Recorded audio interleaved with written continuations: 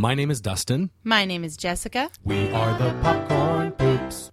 Here at Popcorn Poops HQ, we produce movie podcasts / commentary tracks that may be synced up to whatever film we're talking about or enjoyed as a standalone audio program. For those of you syncing this recording up to a streaming or disc-based playback device, we recommend that you go ahead and begin the film and then immediately pause while the time code still reads 0. This is to minimize any syncing mistakes caused by those pesky loading or buffering times. Today, we'll be watching the 1988 film Beetlejuice, directed by Tim Burton. It's time to start the film. Syncers, press play at the beep after the countdown. Ready? 3, 2, 1. And we're rolling. The first thing that we should see as the film opens is the Geffen logo and the beginning of the main theme by Danny Elfman. And you should hear Danny Elfman's voice saying Deo, he say Deo, which is a line from a Harry Belafonte film that is featured later in the movie. In fact, there's quite a bit of calypso music by Harry Belafonte in this music. Harry Belafonte.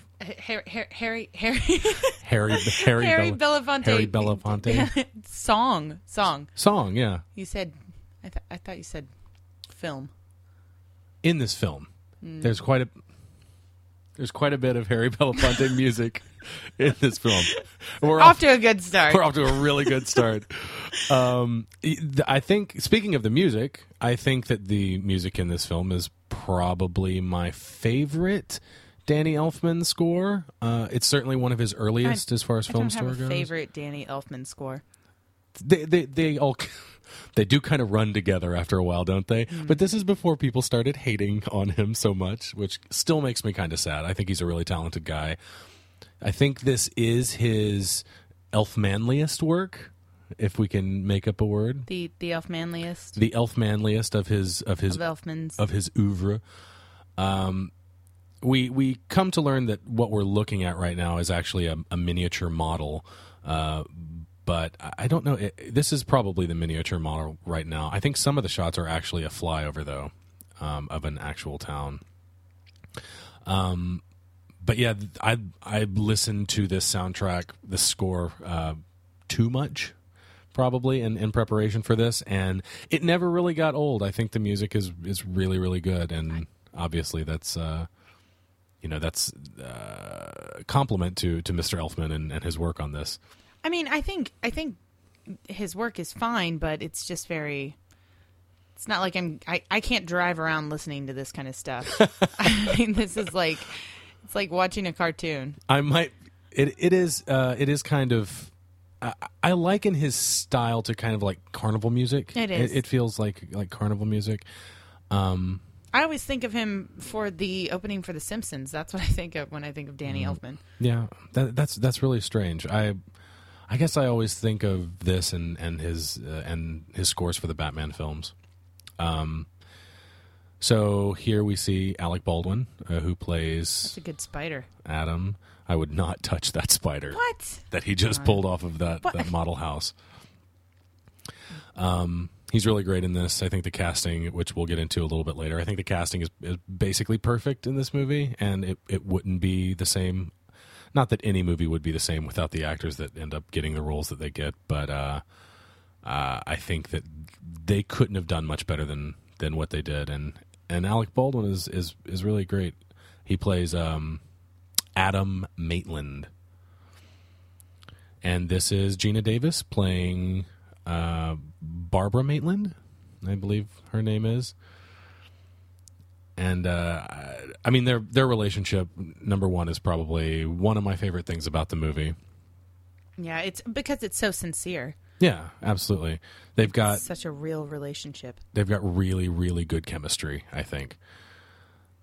So it's in the writing too, though. It's not just the chemistry and the actors for me. It's very much. I mean, the fact that they have a vacation and that they're spending it together at the house, it's at just home. Everything about that. Yeah, redecorating and that stuff, yeah. It's very...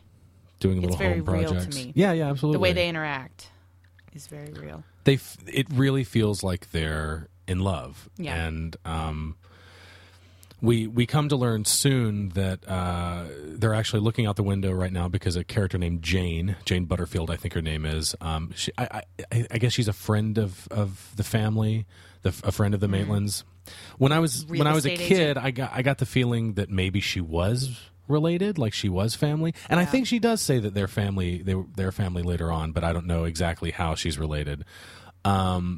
But she wants to sell the house. She's a real estate agent, and she says here in this conversation that she doesn't think the house should be for a family that can't have kids, basically, that doesn't have any kids. And we come to learn that the Maitlands probably are unable rather, of having children, which kind of hurts Barbara's feelings. And I think that it makes their relationship even more interesting and maybe even more real, the fact that they can't have kids, and you still see like how in love they are, and even though they might want children, it doesn't define their relationship. They do seem to be perfectly happy on their own. This is actually another Harry Belafonte song that's playing right now. The one playing on the radio in the background? Yeah. In the first scene, in the attic, a song called, I believe it's called My Sweetheart from Venezuela, I think. And then that song that was just playing that he just turned off was called Man Smart, Woman Smarter. Ah, well, at least it has a good title. So. Well, it's not on the CD soundtrack, so it's not real. Which is actually unfortunate. I think every soundtrack should have more calypso music, regardless of the... Every soundtrack? Schindler's List. That's a broad statement. It is. It's very broad. I do love that. Schindler's List. I apologize. I do love their house. Their house is very... I think it is Victorian. I think it's a Victorian style. We had talked about this before. Victorian style. I guess, I mean, I can see it if... To me, it just looks like, and maybe this is because there are many Victorian-style houses in New England, but it just looks like cliche New England house to me. Well, I think that's Victorian, though. Isn't New England kind of known for its Victorian? I guess so. Do not want their car, though. It looks like I'm really surprised about that, actually, because pretty much it's... If it's ugly, you think I want it? Yeah, that's pretty much the way that I view your... That's awful. Your standard for cars. Is the uglier it is, the more you want it. The scene... It's a banana yellow station wagon, Volvo station wagon. It's super hideous. So, like, that just... That just classifies... doesn't speak well of your opinion of me, that I want to drive around a banana. No, it's just... It's not my opinion of you. It's my opinion of your opinions. Well, speaking of the car, in the screenplay, they actually put a lot of emphasis on a bumper sticker that makes it into the movie, but you can't really read it. And they really put the emphasis up on it being on the car. You can kind of see it there before they go to the hardware store, because the bumper sticker reads, "I brake for animals" or something like that, which foreshadows this moment right here where he brakes for the dog and crashes through the side of the bridge, which is our inciting incident, because if you're listening to this and you haven't seen Beetlejuice, then you're doing it wrong. Yeah, I was going to say, if you haven't seen Beetlejuice, then we're watching the Blu-ray, and this is probably the best shot of, right here while the car is sinking into the water. Right, probably the best shot of the bumper sticker. But yeah, the inciting incident, and that is that our main characters are dead. They're ghosts. They come back to their house in this scene right here, and start discovering that something is different about them. And you'll notice here that they are dripping wet, which we will come back to later in the film as kind of a maybe a missed opportunity. I don't know if I'd call it a missed opportunity. In the rules of this world. Another thing we'll get into is the rules of this world and what exactly they mean.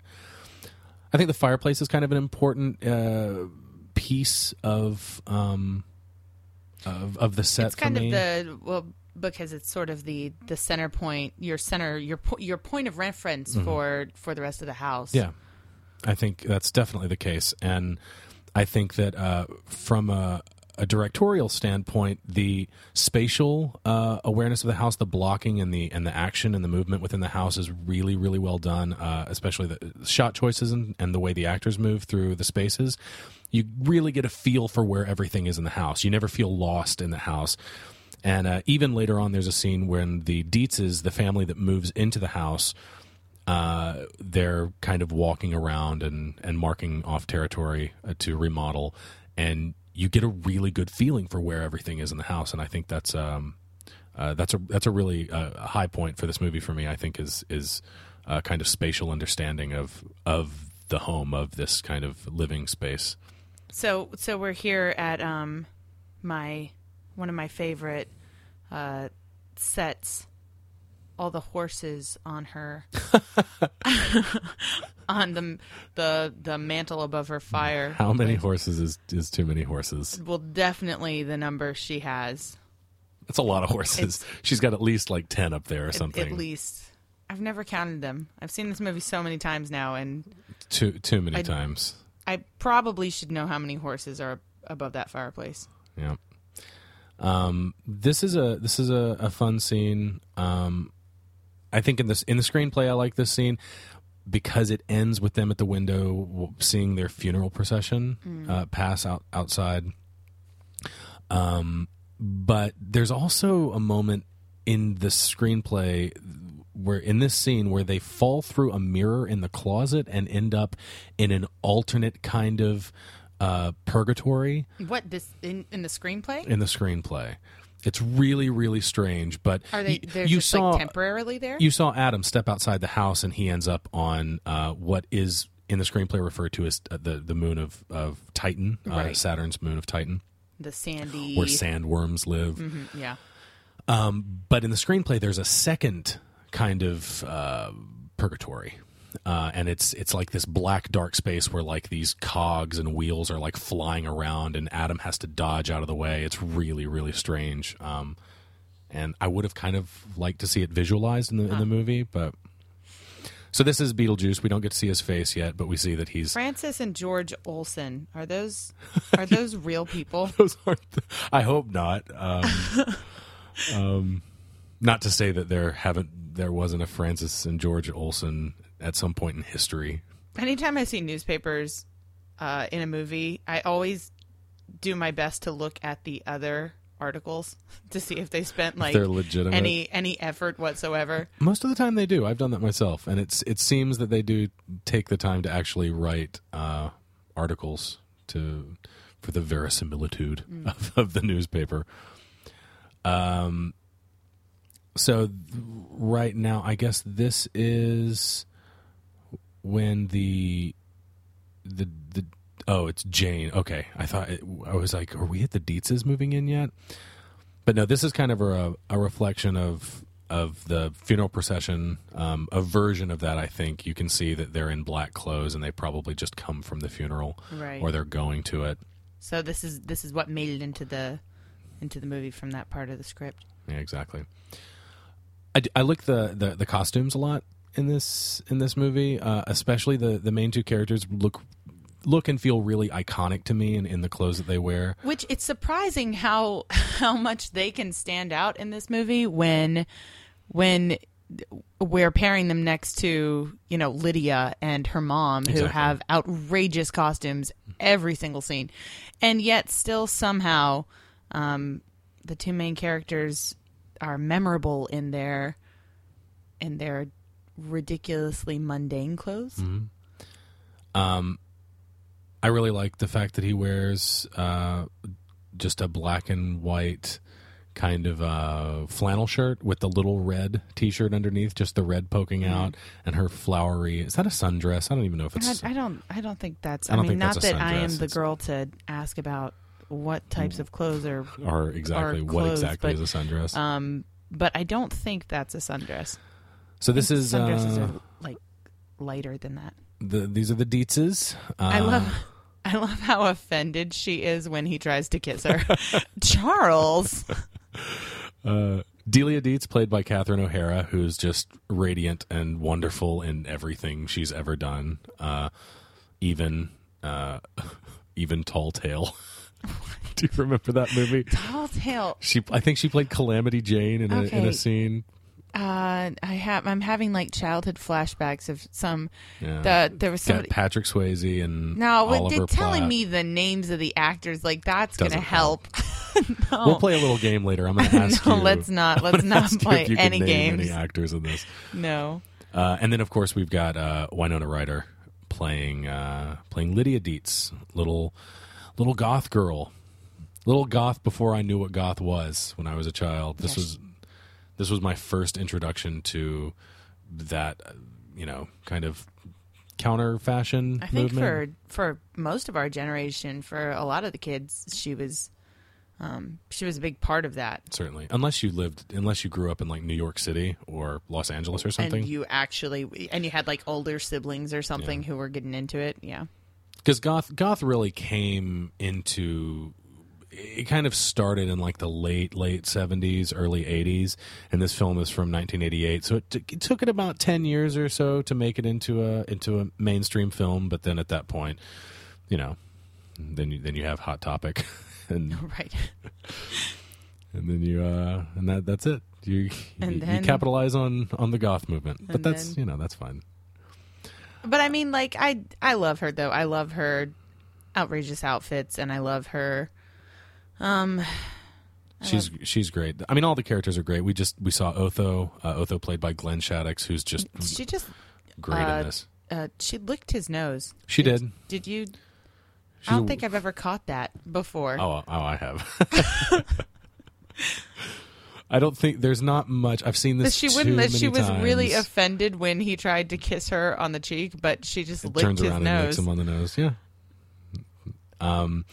This is the scene I mentioned earlier when they're walking through the house, kind of planning their remodeling, and you really get a sense for the house, and it's you realize like how well the house is laid out, or how well the house is shot, rather, especially when we come back to the house about halfway through the film and everything's totally different, and you still know where everything is, and that's really cool. Glenn Shaddix, though, he's wonderful in this as Otho. Maybe my favorite character in the movie. I really think so? I really love Otho. I mean, he's awesome, but he died several years ago, and at his funeral, the last song that played was Deo, the Banana Boat song that's featured in this movie later on. It's really sad. It is, but it's kind of, I mean, if you think about the song, it's kind of uplifting too. Like, I think it's sad, but it's really sweet. Yeah. No, I get it. It's sad that he's dead. Right? I would say that I don't know that I've seen him in anything else. I know that he was an actor in many things through the 80s. I'm not sure that I've seen another performance of his. Well, then, so is it to be assumed then that this was his biggest role, or one of his biggest? Roles? I think it's safe to say it's probably his biggest. We haven't talked anything about Jeffrey Jones, who plays Charles Dietz.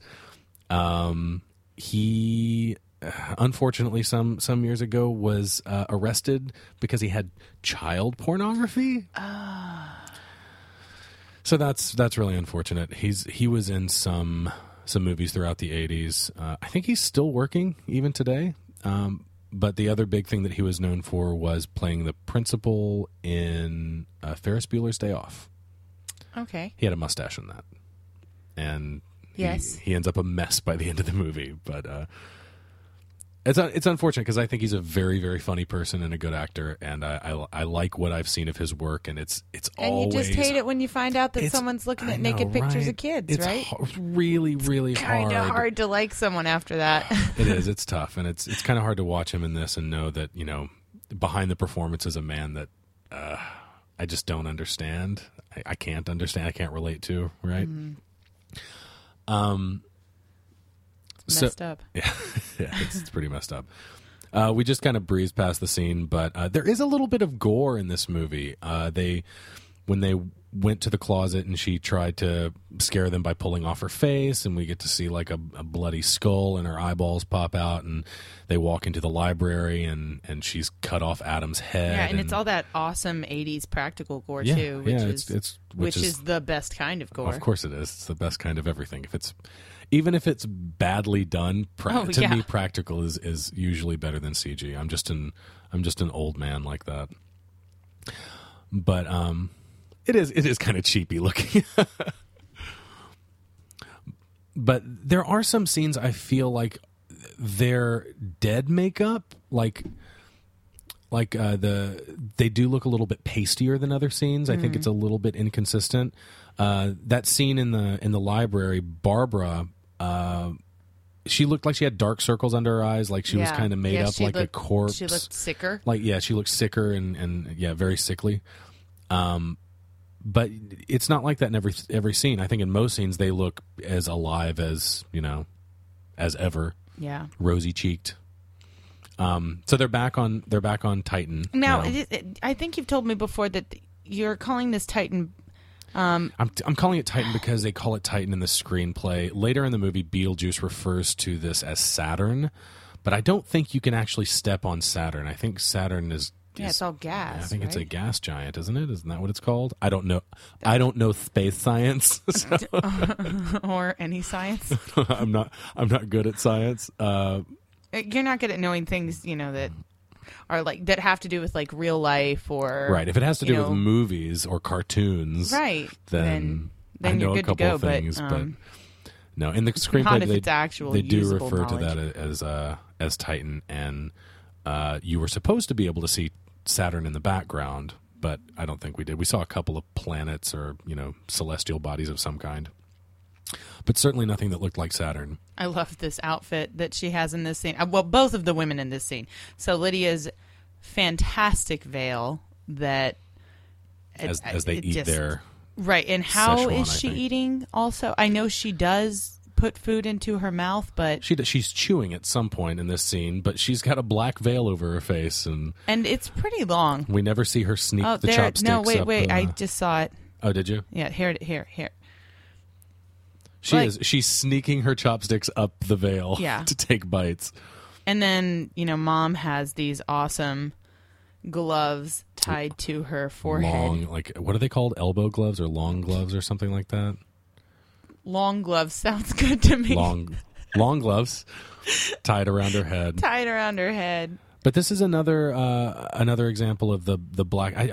I thought about mentioning it before. I don't think I did, but there's a lot of black and white in this movie, especially in the costumes. A lot of the characters.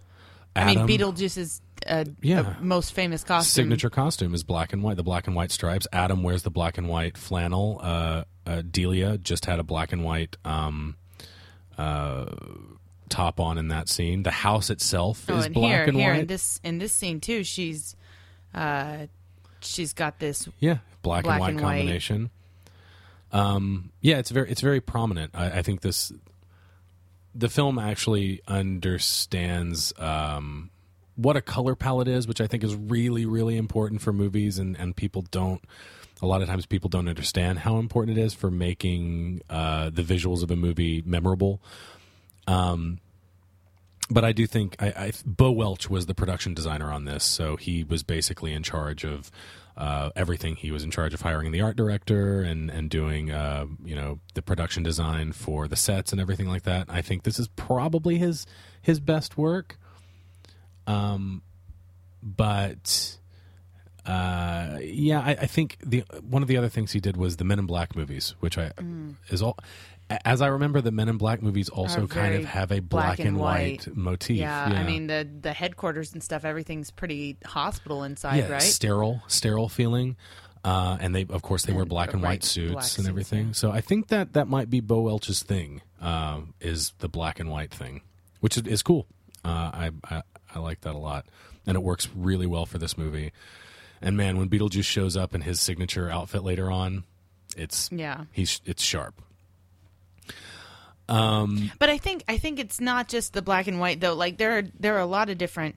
The people in this film were clearly very, very conscious of of the colors they were using in every scene. We've talked before about the storefront. We didn't mention it this time, but at the very beginning when he goes to the store and he's buying some parts from the hardware shop and everything is red and white. Everything. Yeah. And it's just this, like, it's all... And I mean, what store has only red items in the front of the shop? He has a red shirt on under his black and white, too. So, you know, that might be tying the store. Right. Because it's his store. He owns it. It's the Maitland hardware store. So, I love this moment here when she walks up to the car and Jane's daughter rolls up the window. She gives her the skeleton key to the attic, and as Lydia walks away, Jane gives her kind of a second glance, and just kind of shakes her head. It's a pretty disappointed. It's a pretty good moment. There's some good reaction shots in this movie. There's one later on when they meet up with Juno that I'll bring up. That's kind of a little bit meta, I think. So as everyone's starting the remodeling on the house, Lydia comes up to the attic and tries to get in with the skeleton key. And we're about to get our first look at Beetlejuice. She's nesting in this scene. She is putting wallpaper. Barbara is. Yeah, absolutely. Up in the attic. Mm-hmm. So she's actually, if you think about it, she's doing what she was planning to do anyway with her vacation. Yeah, doing the same thing. She's redecorating, and you know what? And it just dawned on me. There's a line in this movie where the real estate agent, that Jane, she says, she makes a comment to the Dietz, maybe? Dietz's, yeah. Where she says something about, I decorated the whole house. Yeah. Yeah, and then she just said it to Lydia earlier. Oh, so and then I just realized that, you know, the whole point at the start of this movie is them redecorating the house. They're talking about, you know, getting rid of everything that. Maybe not getting rid of, but they've got projects that they're working on. But yeah, and then the idea that the Dietzes come in and they redecorate the house. There's clearly something there. And then at the end of the movie, something that last time we watched this, I realized is that at the end of the film, the house is not actually back to the way the Maitlands had it before. Right, it's like halfway. Half and half, yeah. And I had never noticed that before until the last time we watched this, because we've had some technical difficulties making this podcast. I believe this is the third time we've recorded. And watched Beetlejuice, so we're kind of sick of Beetlejuice right now. And I know way more about this movie than I should. Than you ever wanted to. So this scene right here where they're drawing a door, you can actually see where they had previous takes and they've tried to erase the chalk off of the wall. I've never noticed that. Yeah, I just noticed it. I have to ask though, you did this as a child, right? Oh my gosh, yes. Tried to draw a door and go to the other side. Of course, obviously. I mean, how could you not? After seeing this, like this, the two things that I always did as a child that were, if I had chalk and a place to do it, then I'd draw the door, and you know, you knock on it, and then the other thing I would do as a child, and I say as a child as though I still don't do it, but if there's a wardrobe, you have to feel all the way to the back. Oh yeah, you have to. For Mr. Tumnus. Well, that's not why I'm trying to go to Narnia. Actually, this is the first this happens a couple of times in the movie, but the first instance of the Stuart Gordon Reanimator green light. Whenever I see green lighting like this, it's so Reanimator. I think Reanimator came out before this, so I'm just going to go out on a limb and say that it's kind of a loose homage to the Reanimator films, or at least the first one, because I think only the first one is out at the time. I love that movie so much. Yeah, we should probably do that one. We should do Reanimator for Popcorn Poops. I think that would be no promises though. Don't expect anything. So we can see in this scene where Charles is bird watching.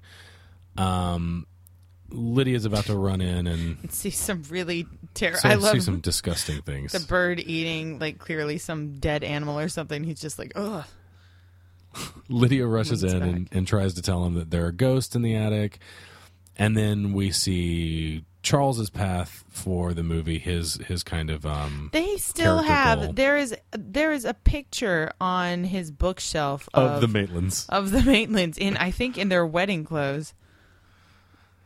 So he sees these buildings, he sees the good parking space, and he gets an idea because he's a real estate developer from New York City, and the reason he's gotten away is because we get the impression that he had maybe a he nervous was forced to go away. maybe he had a nervous breakdown or something like that. But he was good. It's clear that he was good at what he did, yes. and his boss wants him to chill out and eventually get back in the game, but mostly right now just wants him to chill out. And of course he does exactly the opposite. And here we go. So we're in, and the no exit sign too. Yeah. We're back in reference to in the waiting room. In reference to the play, I think it's a one-act play. Yeah. About 5 people who I don't remember how many are trapped in a characters. It's been room and long they time. discover that they just died. So they are in the afterlife. Probably what the cartoon series of Beetlejuice would refer to as the Netherworld. Maybe this is what the Netherworld from the cartoon was based on. But one of the coolest things about this scene is that waiting or in the waiting room are various people who have died in various ways.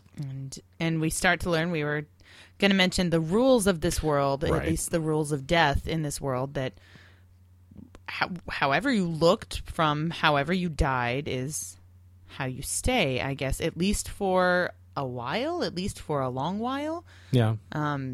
So we saw a character with a chicken bone stuck in his throat and a bib around his neck. He obviously choked on a chicken bone while eating. A guy with a shark bite on his leg. Yeah, the shark is still attached. I like the rattlesnake in the sleeping bag guy. Yeah. It's very cool. And we'll see some others when we get back to the scene. But right now, the guy who's run over with the car, I really like that one where he's. Oh yeah, that is cool. But for the time being, we've come back to the attic where Lydia has broken in, and she's looking at the model, and she's going to find the handbook for the recently deceased, or diseased, as Adam mistakenly calls it. But when we get back to the waiting room in the afterlife, we get to see a few other cool ones, and then we realize that actually, much like The Sixth Sense, however you die, that's how you're supposed to stay. And then you realize that Adam and Barbara don't stay wet for the entire film, even though when they walk back in their house as ghosts, they are dripping wet. Yeah, they're dripping. And I don't know, just some of the details about these other people, it's like it makes sense to me that they would be wet. It does, but I can understand. Obviously, in the movie, it doesn't. Right. I understand logistically. Logistically, it doesn't. To work keep your actors soaking wet constantly is probably not the most comfortable thing. And then I love Miss Argentina, of course, and her the slit my wrists, little accident, which we'll come back to later when another rule of this world is established. And here's the guy.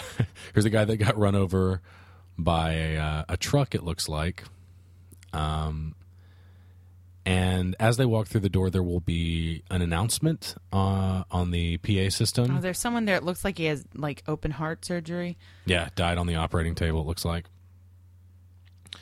And then, see, the skeletons in the office, though, this is where it starts to get confusing to me. Because clearly they didn't look like that when they died. I mean, no one looks like even the burn victim, he looks burned. You know, I have a feeling that that the dead also die. I feel like they do deteriorate. They deteriorate in age, and that's maybe part of why Beetlejuice looks so messed up, is because like his hair is all crazy and everything. Maybe because he's been older. around a long time. Because he talks about the Black Plague, living through the Black Plague. Yeah, so he makes mention of that, and then we get this scene here with the janitor, where the janitor says. The Lost Souls room it's death for the dead. Yeah, it's right. It's right here. And we come to learn that you can die by being exorcised, but I get the feeling that they even put a time limit on how long they're in the house. Yeah, it's like 125 years. It's like you get 127 years, and 3 sessions with Juno is the kind of the throwaway line.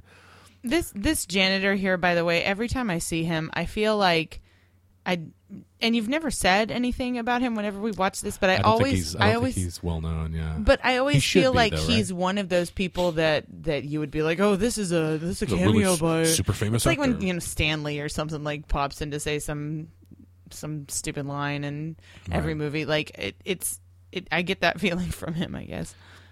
So they're back in their house, and they're just now realizing that. And in one of these shots, you'll see the fireplace. There's the fireplace. And the time has passed by. Time has passed. It's been 3 months. We learn from this character, from Juno, who is played by a Golden Age actress by the name of Sylvia Sidney, who is probably most famous for being in Alfred Hitchcock's Sabotage. She unfortunately died of esophageal cancer, which is not that surprising after the way she's smoking these Cadillacs in this movie. But man, her the effect with her smoke in this movie it always has stayed with me since I was a kid. I remember this the way. So it looks like, I guess she died maybe by having her throat slit. Who would slit the throat of an old woman? Lady, yeah, right. But well, we can assume maybe she wasn't a nice old lady.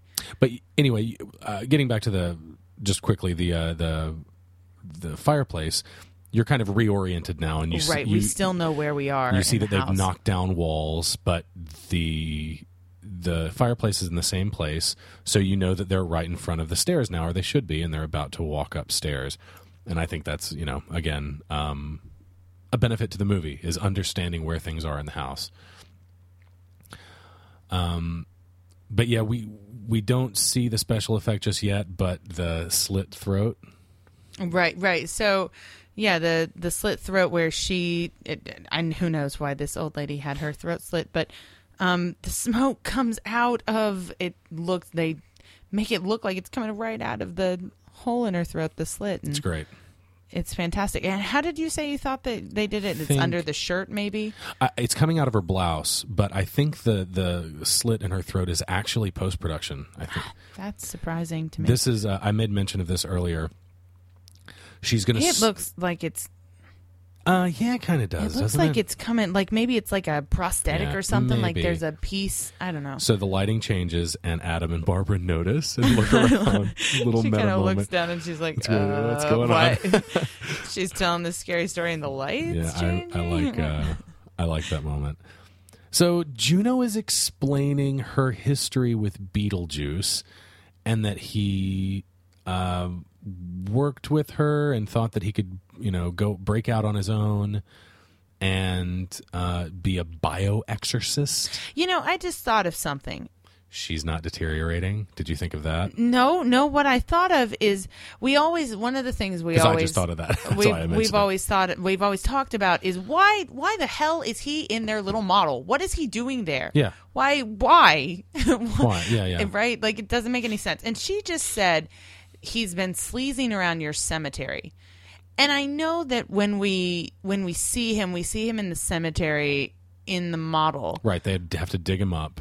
But maybe that's not where he actually starts off. Maybe when she says that, she means it literally, that he's literally hanging around their graves.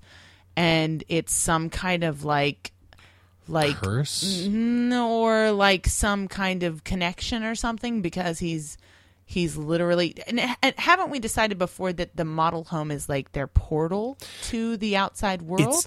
It was that in the screenplay. In the screenplay, and it wasn't even very well defined, much like the rules of the world in this movie. But in the screenplay, you did get a feeling that the model itself was kind of a portal for them to be able to get outside the house and go into the town for whatever reason. They don't really use it, but it still seems to be the case. Maybe though it has something. Because she says he's been sleazing around your cemetery. Right. And immediately, in just the next shot that we see, he is in the cemetery, but clearly in the model home cemetery because a little fly buzzes around. Right. But maybe it's still a portal to him. Maybe he's literally at their cemetery, like at their graves there, and this is how he gets into their little portion of spirit world, because they aren't allowed to leave the house. They can't leave it. They're stuck here. Right. And maybe this is his way to get into their world. That's interesting. If he goes through their grave. I don't know. I'm trying to make it make sense, because there's no reason why he's in their model. No, there isn't any reason, and it makes you wonder why the rules that have to apply to Adam and Barbara, why don't they apply to him? Beetlejuice? Why doesn't he have a home space? Now I know, like Juno. I know she's she works in the afterlife. Yeah, works for the afterlife. She's part of the bureaucracy that the afterlife is. Now, okay, here's another thing too. Civil servants. Have we covered that yet? It hasn't come up yet. I was going to come back to it, but yeah. Well, let's talk about it anyways, because I have an idea with her now. Later in the movie, it's mentioned offhandedly that if you commit suicide in the afterlife, you become a civil servant, and we see that verified in Miss Argentina, who has slit her wrist. Accident. Yeah, my little accident. She slit her wrist, and she's working reception in the afterlife waiting room. And we see other characters who seem to have committed suicide, like the guy hanging from the noose. That's kind of the paper pusher kind of guy. Message giver. Juno's job. Right. Is she a civil servant? I don't know. Does that count? Did she slit her own throat? Right, and that of course that's brutal. That's outrageous. That's brutal. If it's true, but I mean, she has a samurai. It's like that's worse. That's almost worse than committing seppuku, I think. It's right up there. But yeah, I don't know. We'll continue to come back to the rules of this world and continue to realize that they don't make sense. I guess at this point that we've watched this movie so many times now that I am determined to make some sense out of this stuff. I understand. I like this scene a lot here. They're out in the hallway, and Lydia has taken a bunch of Polaroids of them and realized Polaroids. Yeah, it's a relic. Aren't they really expensive now? Yeah, I think they stopped making them. So anyone who still has like an old Polaroid camera that they want to use has to spend a fortune on eBay on old unopened packs of film. But yeah, I like this scene a lot. I'm not a fan of Winona Ryder generally, but I think she's great in this, and I think this is probably one of her best scenes in the movie.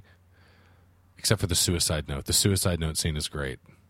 Weren't you telling me something before about some major differences in the script? In the screenplay, there was an extra character. We're talking about Lydia now, right? Her sister? Yeah, Kathy. So the character of Kathy was Lydia's little sister, and she was actually given everything to do that Lydia does that's important in this movie. She was given the relationship with the Maitlands. She's the one that can see them. She is their connection to basically, like, they can't have a kid, and Kathy kind of becomes their surrogate daughter, much like Lydia does in this. Lydia's in the screenplay, but she's totally unlikable. She is the goth character, but she's kind of a jerk. She's not very nice to her parents, but then again, her parents aren't very nice to her, and she's certainly not nice to her little sister. But that's in the first draft of the screenplay, which is kind of a mess, I think. It's got all sorts of problems. Beetlejuice is a very much different character than he is in the film.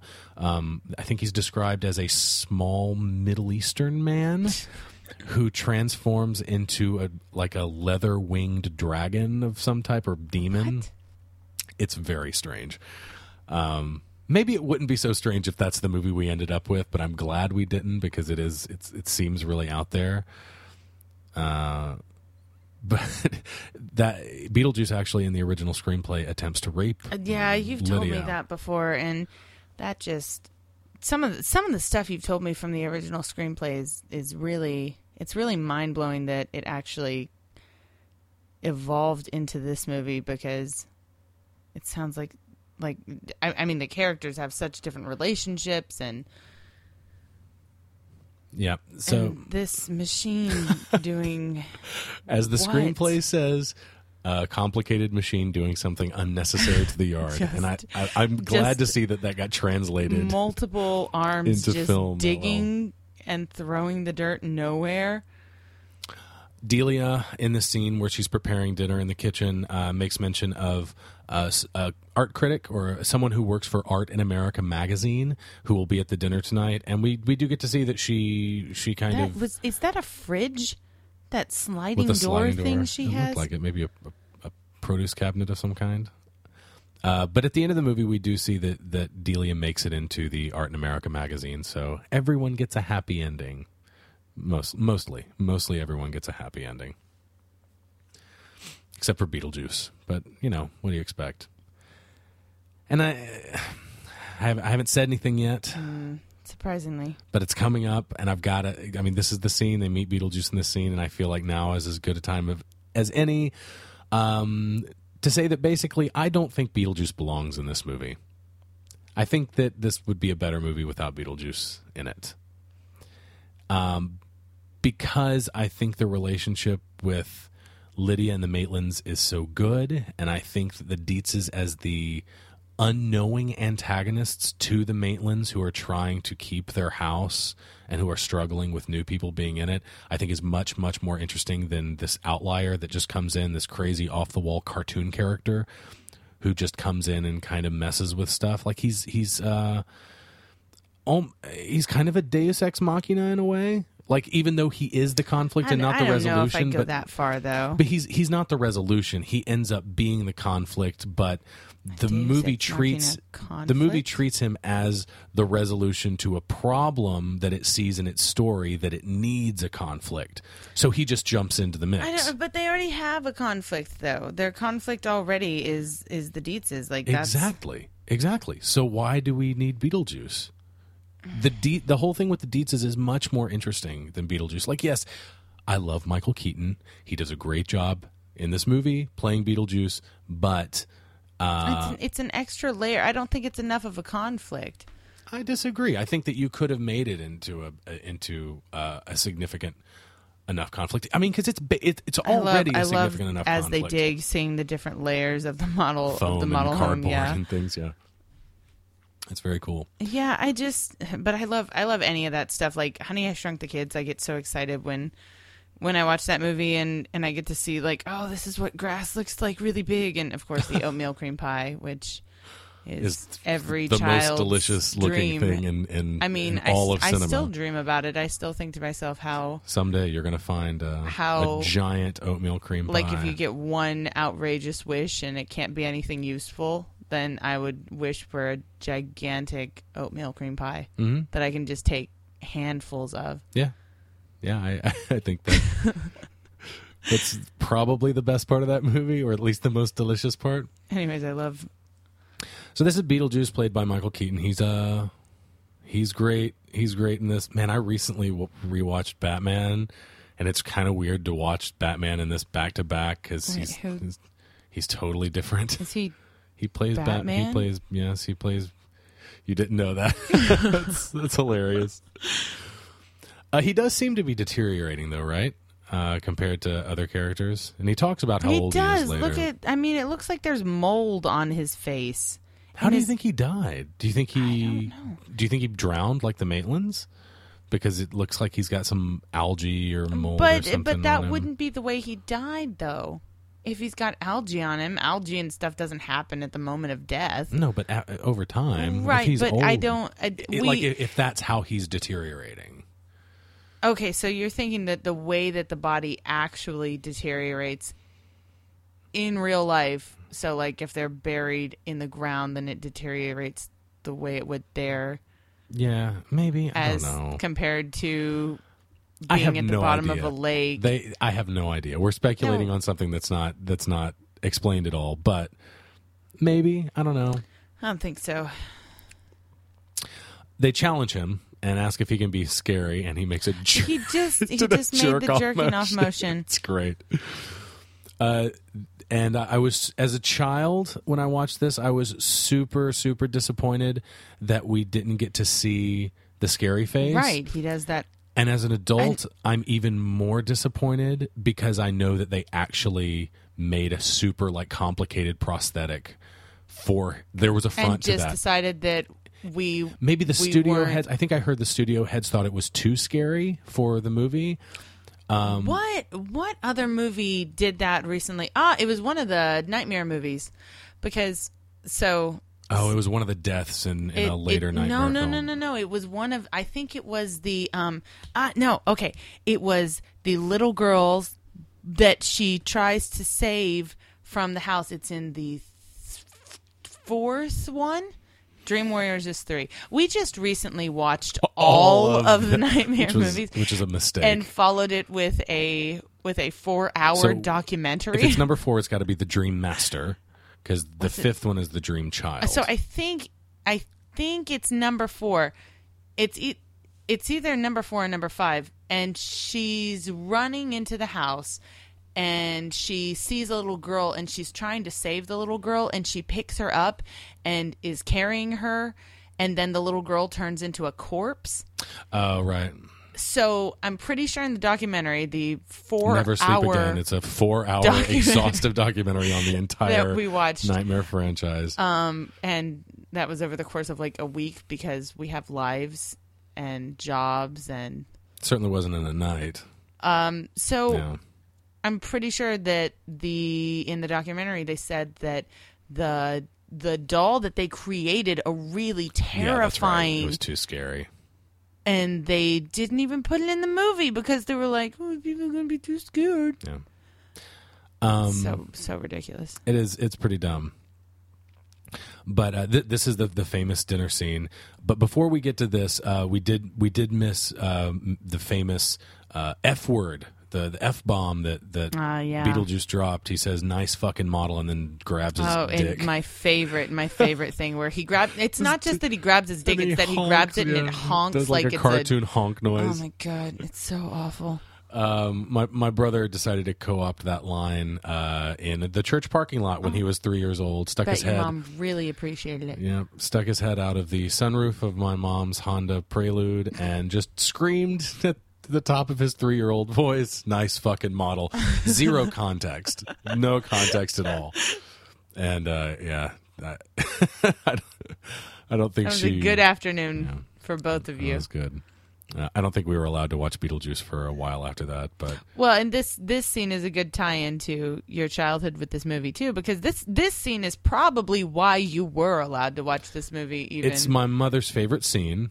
Especially because even of with the Otho's performance in particular is good. And of course what we're talking about is the dinner scene in which the Maitlands possess all of the dinner guests at the Dietz's dinner party, and they all dance to the Banana Boat song by Harry Belafonte. And makes it so that I can never again look at cold shrimp the same way. They look really good though. They're really big. The only time I have ever seen shrimp that big is here. Here. I think in Australia they call those style shrimp prawns, or maybe they call all shrimp prawns in Australia. Here, meaning I don't think we've mentioned it, but we live in Japan. Oh yeah. So yeah, that's an important little detail. Not super important, but yeah, I see shrimp that big here when they do tempura and stuff. It usually is that jumbo shrimp. Mm-hmm. Jumbo shrimp size. But yeah, this is a wonderful scene, and the performances all around are just great. This kind of back and forth you can read it in their faces as they lip sync, and you can see that they go from being really into it and dancing, like being taken over by the spirit, no pun intended. Like when he hits right here with the ice. Otho is drumming, he's way into it, and then he's like, "What am I doing? What's going on?" Yeah. But it's great. I mean, and of course, this is the scene that her shaking think her of. hips and stuff. But this is probably the most iconic scene from the film, I would say. Yeah.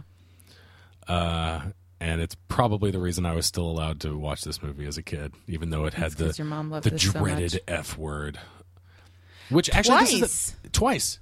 The second one's kind of hidden, but it does come up later. I'll point it out. It's hard to hear unless you're really, really listening for it, because there's a lot of audio if you turn on the commotion subtitles, going on. you'll see it. Oh yeah, it's in the subtitles. Which would mean that today it would be an R, right? This would be an R-rated movie today. This is PG. This is It's rated PG? This is rated PG. And even at the time, it was kind of famous for being one of the only examples of a PG-rated movie that got away with having the F word in it. So the fact that they actually got away with 2 F words in a PG movie is kind of remarkable. Yeah. I don't think there's any possibility of that. There's no way that would happen today. Oh, you can't. You can get away with the word fuck one time in a PG-13 rated movie as long as it's in a non-sexual context. Oh, right, because that makes it totally, So, like, if worse. I was to say "fuck you, bro," that's totally cool. But if I was to say "I'd fuck you, bro," then then we've got a real issue here. you got a problem. Yeah, exactly. Can't have any sex. Can't insinuate that someone might ever have sex. Speaking of the Nightmare on Elm Street series, the Delia's agent, the one sitting across from the 3 women here, is a TV talk show host from the 1970s named Dick Cavett. He had a very famous talk show in the 1970s, and he's actually in one of the Nightmare on Elm Street films. He does a bit on the Dick Cavett show where Freddy Krueger shows up and kills him and the guest, and it's one of the girls. I think it might be in Dream Warriors. Maybe it's the girl that's like watches a lot of TV and smokes a lot and burns herself with the cigarettes. Maybe. So it might not be that one. It's either that one or the other possibility. maybe I thought of Freddy's the other. Dead.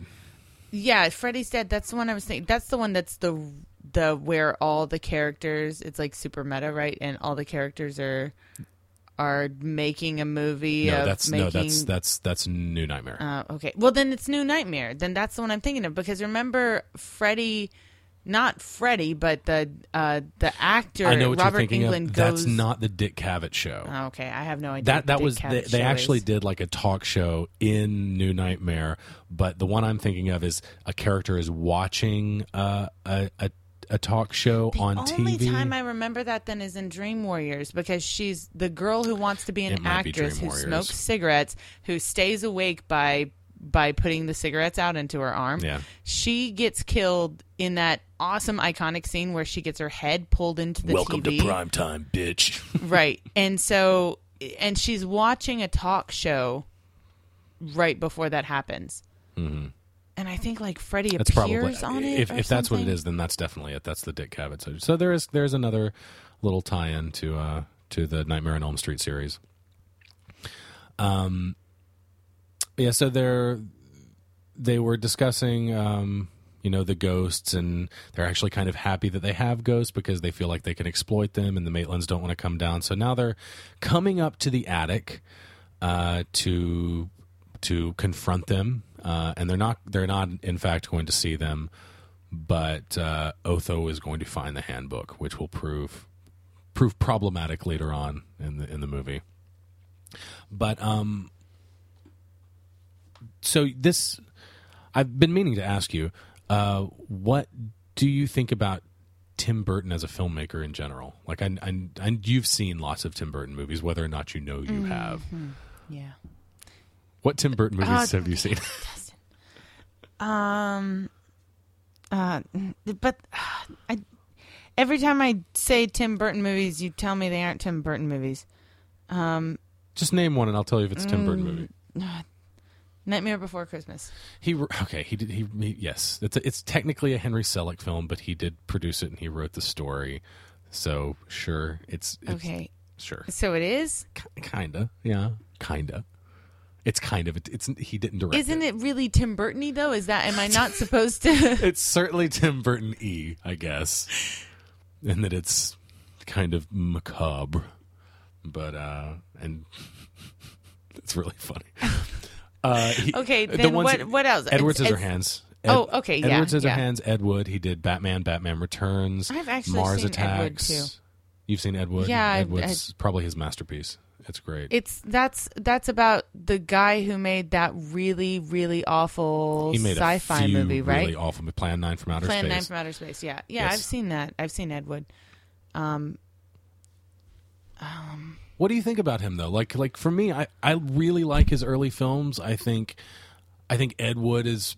I like I said, I think it's probably his masterpiece. My favorite film of his is probably maybe Beetlejuice. It's probably a nostalgia thing. But what else what comes after Beetlejuice? I think his first film was Pee-wee's Big Adventure, which is a good movie.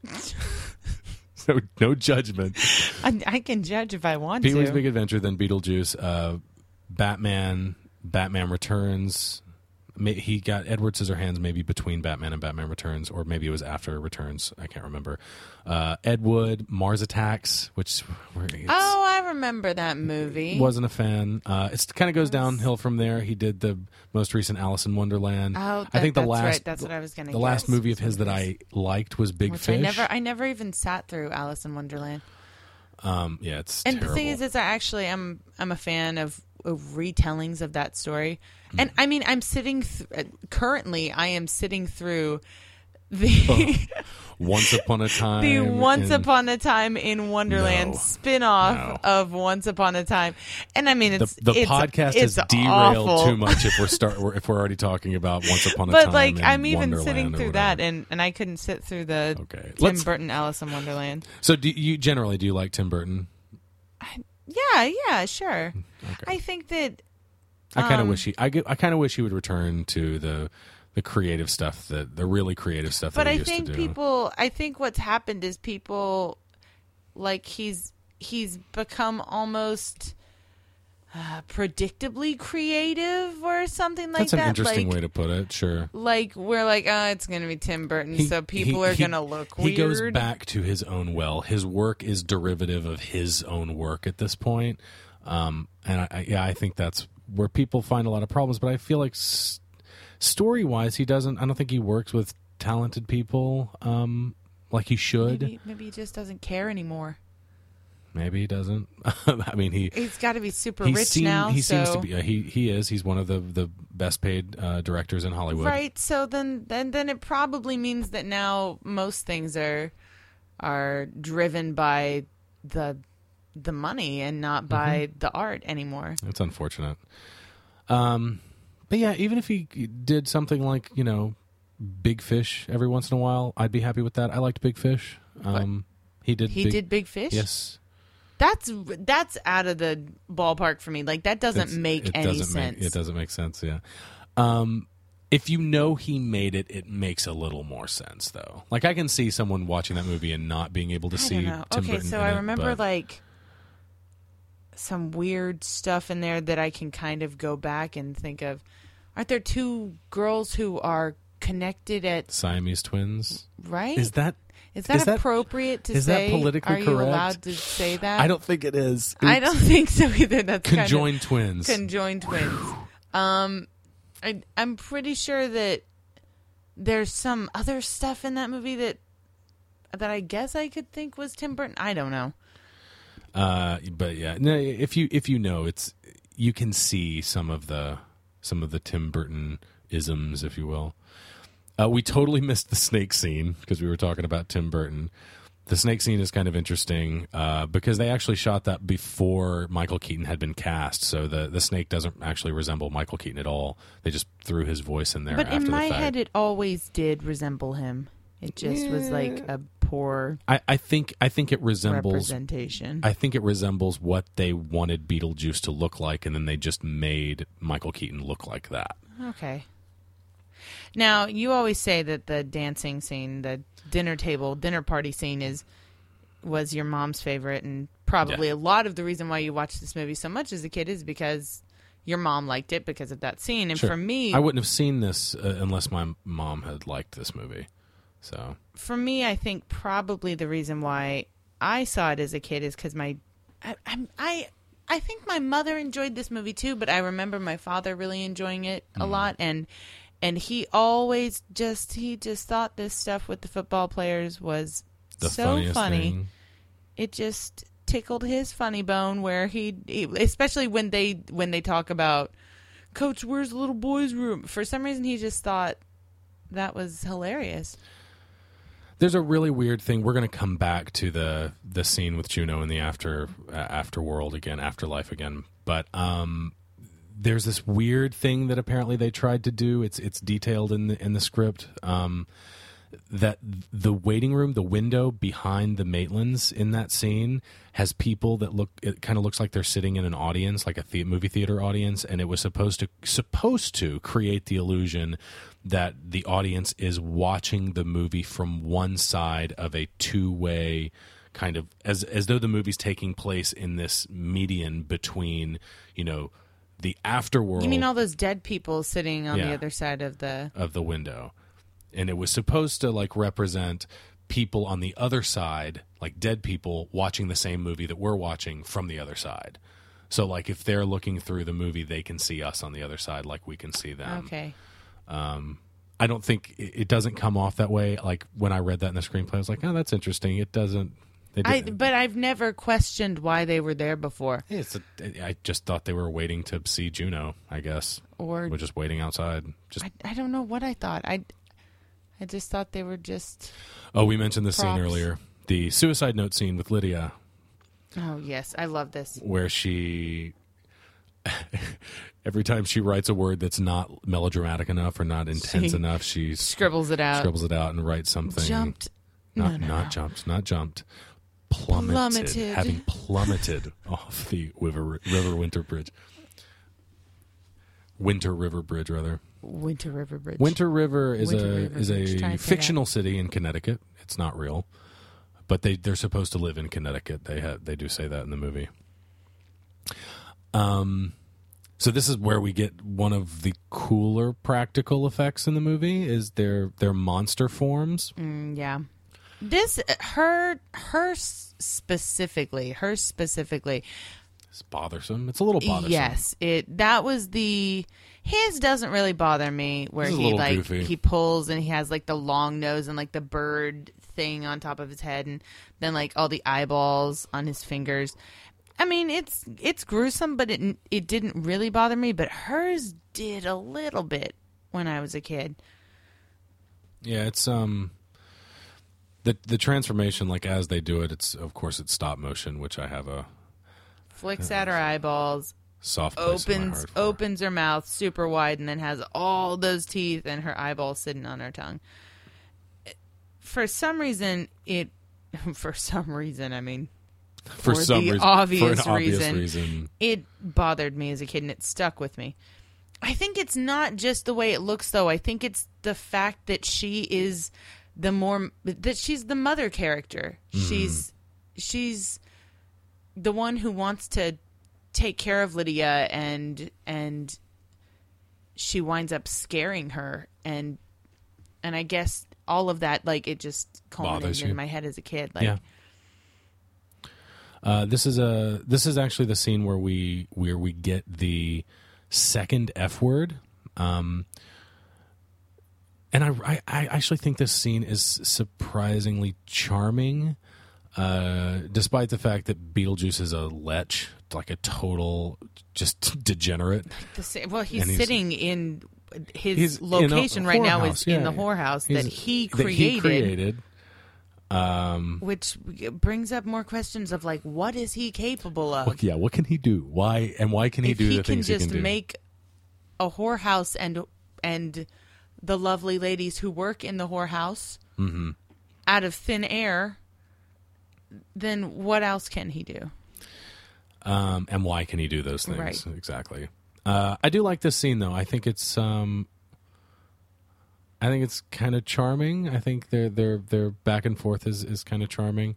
But they play a game of charades where he tries to get her to say his name, because one of the main conceits of this movie is that if you say his name 3 times, as he's talking about right now, releases him. It makes him, gives him power or does something. I'm not exactly sure because, again, what is he locked in? What is his curse? Why do you have to say his name 3 times? What does that, like, it doesn't make any sense to me. Is he trapped inside the model? I thought he was in the model of his own volition. Is he not? I don't know. Because the reason he was able to transform into a snake before is that Barbara said his name 3 times, which brought them into the model with him, but it also unlocked his power, I guess. And then he turned into the snake. She said his name 3 times again, and it put him back in the model. And it's so weird because the details of the rules and stuff are totally, I buy all of it. It makes sense to me. Names have power in mythology. Names have always had power. So making that the thing where you say his name 3 times, okay. And the number 3 is one of many various numbers over various cultures, which has a lot of power. So, so all of this stuff, the details are very fine tuned. They make sense, but the broad reasons aren't there. I don't understand why he's cursed or why he can do any of this stuff. Why can we assume that Juno can do all of these things, that she can make a whorehouse out of thin air? We know that she can disappear on command. That's the only thing that we see her do. And apparently she can summon them. She can summon Adam and Barbara to her at any moment. Because she just did that. Maybe all ghosts are capable of this kind of stuff. If Adam and Barbara are able to... The older you are, the more you can like train your power or something like that. I don't know. None of this is in the screenplay, and it has nothing to do with the themes of the movie or anything, but it kind of, like, once you watch this enough times, you're like, why don't we get this information? Because it doesn't make sense. We just missed the F word, but as they walk in and interrupt Lydia saying Beetlejuice a 3rd time... he says, "Fuck you." If you turn on the subtitles, it does come up, though. Falls off of the balcony. Yeah, exactly.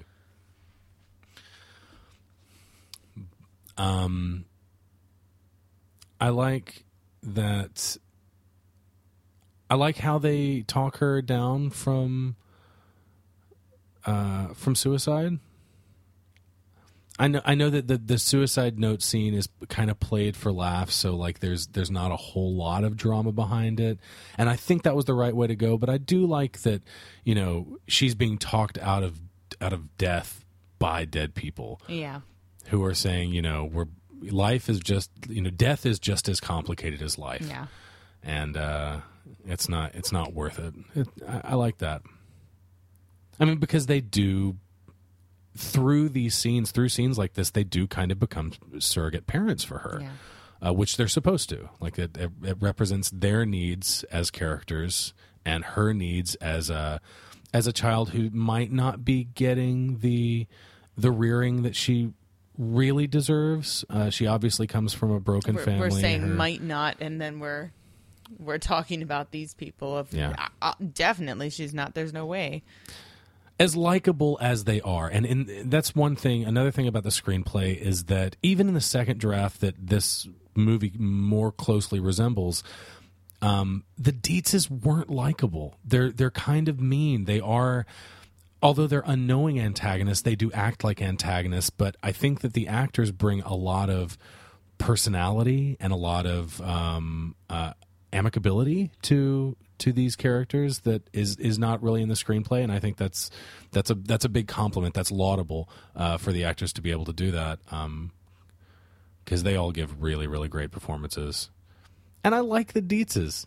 I mean, yeah, they're kind of jerks, and they're kind of hipsters.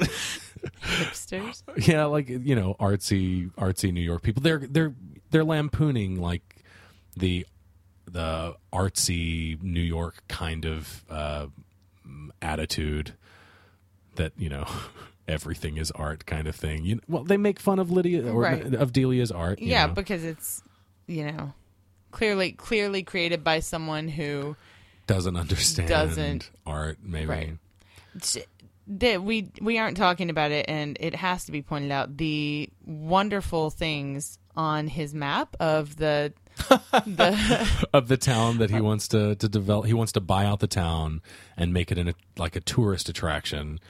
But the kind of things on the map are like Thanksgiving Park and the insect zoo, and insect zoo. Like half the map is parking so people can go to the insect zoo. Because there's going to be a massive demand for Thanksgiving Park. Thanksgiving Park, are we to assume that is... Isn't there something like that in... That's Holiday World, right? Holiday World has like all the different...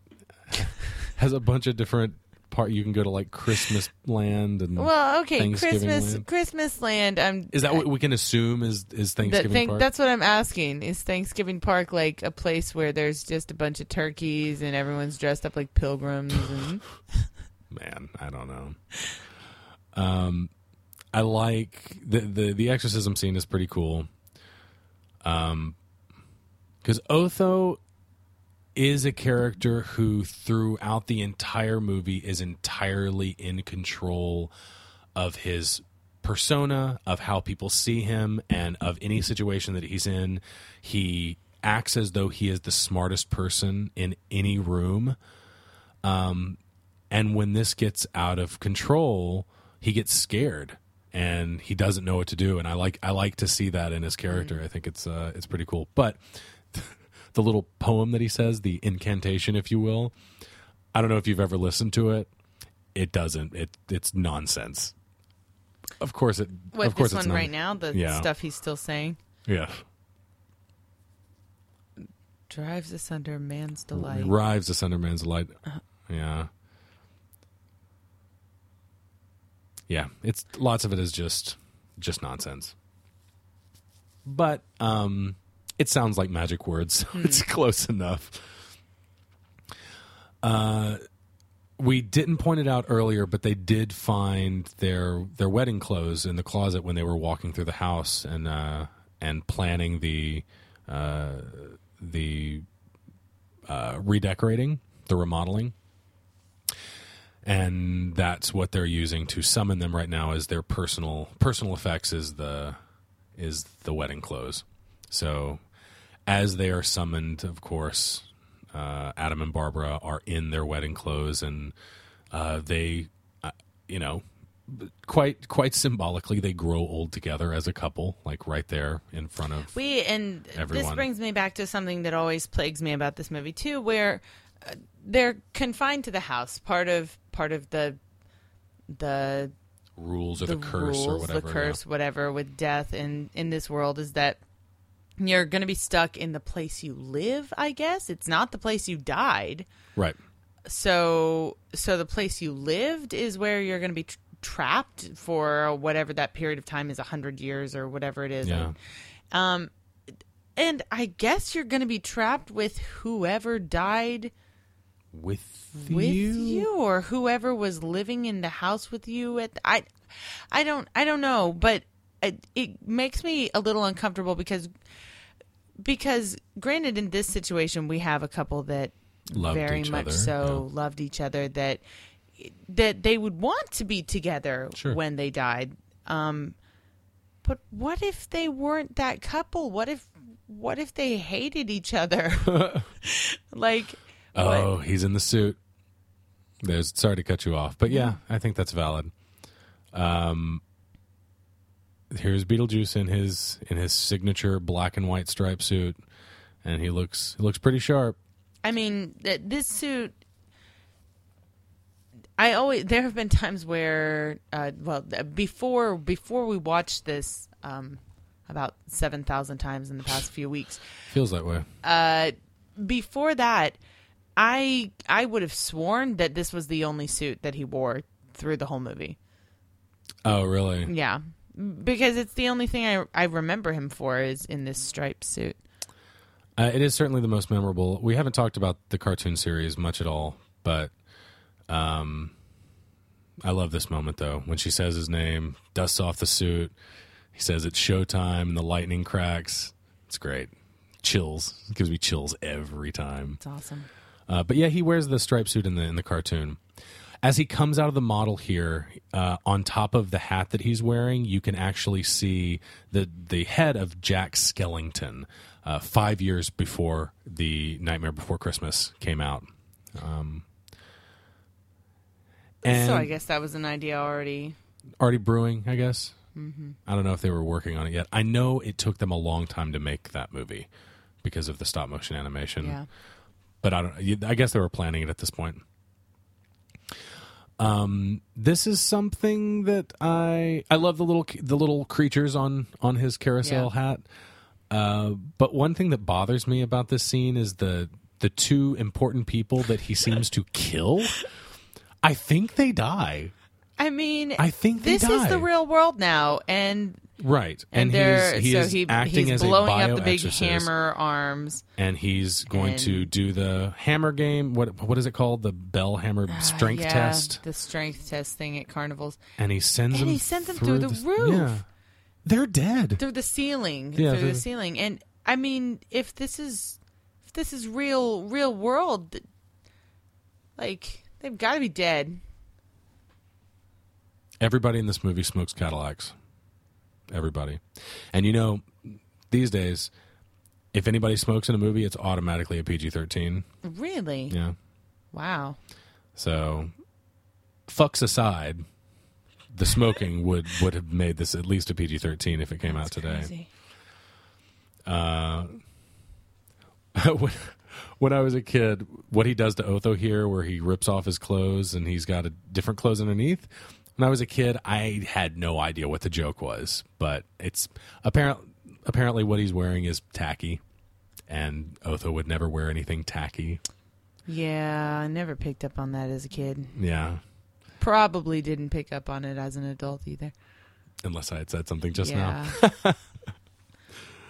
So they're about to get married, or they're going to start the wedding ceremony because, again, more rules that don't really make sense. Beetlejuice, he's going to be able to get out of his curse get out of something. He says, "I want out, and to get out, I've got to get married." So I don't know what that means. I don't know what it means at all. Get out of what? Will he come back alive? Will he not be? What is his curse? I don't even understand. I don't know. We don't understand anything about him. Again, this movie would be better without the title character. I'm just saying, it would be a lot. It would make a lot more sense, and would be. I don't know. But okay, would it be better without the title character, or would it be better if they just gave us more backstory for him instead? Gave us more of our. I think Beetlejuice. If you're going to do a movie about Beetlejuice, I think that he should be the focus of the movie. And he's not in this movie. Well, how much is he in the movie? It's only a very short amount of time, right? He's in the movie. The movie is 92 minutes long, and Beetlejuice is only in the film for 17 and a half minutes. That's so crazy, because in my mind, it's like I Hannibal think Lecter in The Silence of the Lambs. He was only in that movie for 16 minutes. I love the little priest guy. Yeah, with the huge eyes. Yeah, huge eyeless eye sockets.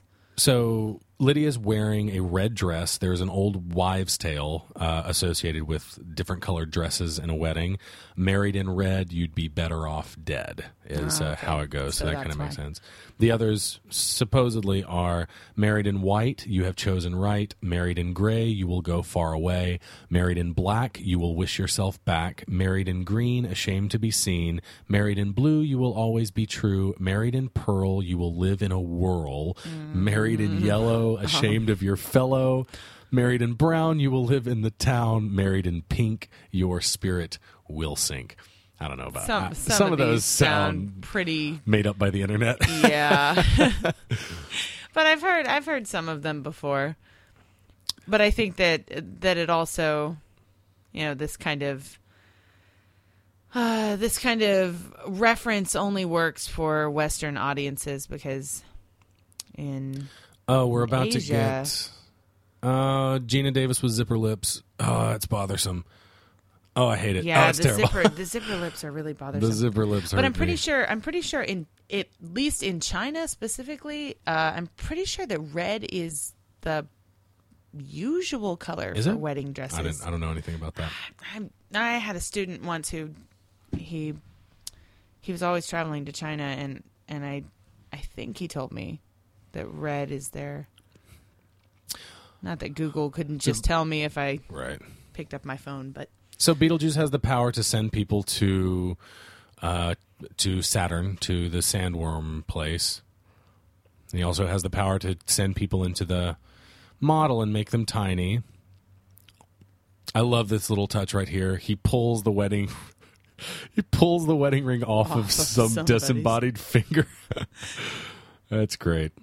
Who he makes us believe was a former fiance or wife. He says she meant nothing to me, but that's probably just a joke. We did not mention. So Barbara comes through the roof on riding the sandworm. How did she tame it? Ghost magic. Oh, okay. Got it. Just, run-of-the-mill ghost magic. We totally missed it, but the fact that Delia was trapped by her sculpture was foreshadowed earlier in the movie when she was trapped against the house. And when they're moving the stuff in and she gets... This is my art and it is dangerous. Do you think I want to die like this? I'm shocked this town has enough girls to necessitate an entire school. Yeah. That's kind of surprising. And I hope that there's an all boys school, because otherwise the boys aren't being educated in this town. So yeah. So this is the final scene of the movie, and you can see that the house looks like it's mostly back to the way it was before the Dietzes moved in. But you can see, I think I see, they're in the process. That's what it is. It's not half and half. They're in the process of making it. Oh, okay. Of making it because, back. See, you can see like on the wallpaper. Stairs, on the stairs, you can see the wallpaper. And this is the wallpaper she was hanging up in the attic. Mm-hmm. She was putting it up against the wall in the attic. Yep. So, man, that's going to be an expensive, and you can see behind him the gray. It's going to be an expensive remodeling job for dead people who can't work. Yeah. So I guess we can assume that the Dietzes are paying for the dead people to make their house back the way they wanted it, or the way it was before. I don't know. The fact that Adam, that Lydia's reward for getting good grades is to be possessed by her ghostly foster parents is a little bothersome to me. I don't think so. I think it's fantastic. Here's the scene where we see Art in America. Yeah. So she got her terrible art into a magazine. She got into a magazine. That's awful. So this is for the rest of us. This is the fourth Harry Belafonte film, or fourth Harry Belafonte song featured in the film. This is Shake Sonora, or Jump in the Line, I think it's also called. Jump in the Line, parentheses, Shake Sonora, close parentheses. The CD soundtrack only has 2 of the 4 songs that are in the movie, though, and that makes me really sad. Like I said before, haven't you told me? Did we already talk about that there was supposed to be someone else who was doing the music for this? The Ink Spots. Yeah, the Ink Spots were actually in the last draft of the script. It still says that the Ink Spot. There's an Ink Spot song that plays. It was supposed to be an Ink Spot song in the opening scene. It was supposed to be an Ink Spot song in the famous dinner scene. They're like a really old band, really old pop group from like the 30s, I think. Wow. And their music, one of their songs was featured in the video game Fallout 3. The song "I Don't Want to Set the World on Fire." Oh yeah, I remember it from the trailers. And it may have worked, but like I said, I think that the calypso music in this movie has so much personality. I think it gives this movie a really distinct identity, and I can't imagine this movie without the Harry Belafonte like calypso style music. The way it contrasts with like kind of the comedic but kind of gross, morbid, death-related humor. Well, and it brings it back to being that it's a comedy too. Like right. It's a satire in some ways of. So before I forget it, how does the head Shrinker die? I don't know. The guy who's the witch head, doctor, right? I think I can assume he's sure. a shaman or a witch doctor or something. Well, I mean, obviously the first guy dies because his head is little size now. He died. Yes, I don't think you can function on a head that little size. head. But the guy that already had the shrunken head seemed to be some kind of explorer or right. He's got like somebody who pissed off the witch doctor. Right. Right. But how did the other guy die? I don't know. He was a new addition to the waiting room. He wasn't there before. Right. So maybe one of the explorers' yeah, buddies came and got him. got a little bit of a trivia here. The studio didn't like the title Beetlejuice, and they wanted to name the movie House Ghosts instead. As like a play on words like house guests. Sure. And then as a joke, Tim Burton apparently suggested the name Scared Sheetless and was real upset when the studio was like, oh, I like it. I like it. It's good. It's good Real stuff. Good job. He's like, nah, Beetlejuice. Do you know where the star Beetlejuice is? Because actually, the title of the film is spelled phonetically, like a beetle like the bug and juice like the drink. But the character Beetlejuice, his name is spelled like the star. Do you know where the star is? Of course not. It's in the Orion constellation. I think it's one of the shoulders. Tim Burton originally wanted Sammy Davis Jr. to play Beetlejuice. I can't imagine that. But that doesn't make any sense in my head. It doesn't. Although Catherine O'Hara was a replacement for Angelica Houston as Delia, which is interesting because I could see Angelica Houston playing that. No idea who that is. She played Morticia in the Addams Family movies. Oh, okay. I had a bunch of the toys for this movie. There was a big toy line that was released where they just did every variation on every character imaginable. There was even a Beetlejuice in his burgundy wedding tuxedo that had a removable head with the shrunken head underneath. Super unnecessary. Super unnecessary. I had so many of those figures. So yeah, that's probably going to bring us close to the end of this first episode, this inaugural episode of the Popcorn Poops podcast. It is our hope that you're able to enjoy this without syncing it up to the film, but if you want to sync it up to the film, by all means, that's kind of going to be our MO from now on. You can find us on the internet at popcornpoops.blogspot.com. You can also find us on the iTunes podcast store, the iTunes music store, where the podcasts are. Please subscribe to us on there. Leave us a review, especially if you like us. Leave us a good review. You can find us on Twitter at Popcorn Poops, or you can find us individually. I'm under the name Dusty Cram Cram. And I'm Jessie Casper with a K. So you can find us on there. Feel free to tweet at us any suggestions, any movies that you would like to see us cover, and that will bring us to the end of this episode. So we will catch everybody next time. We are the Popcorn Poops.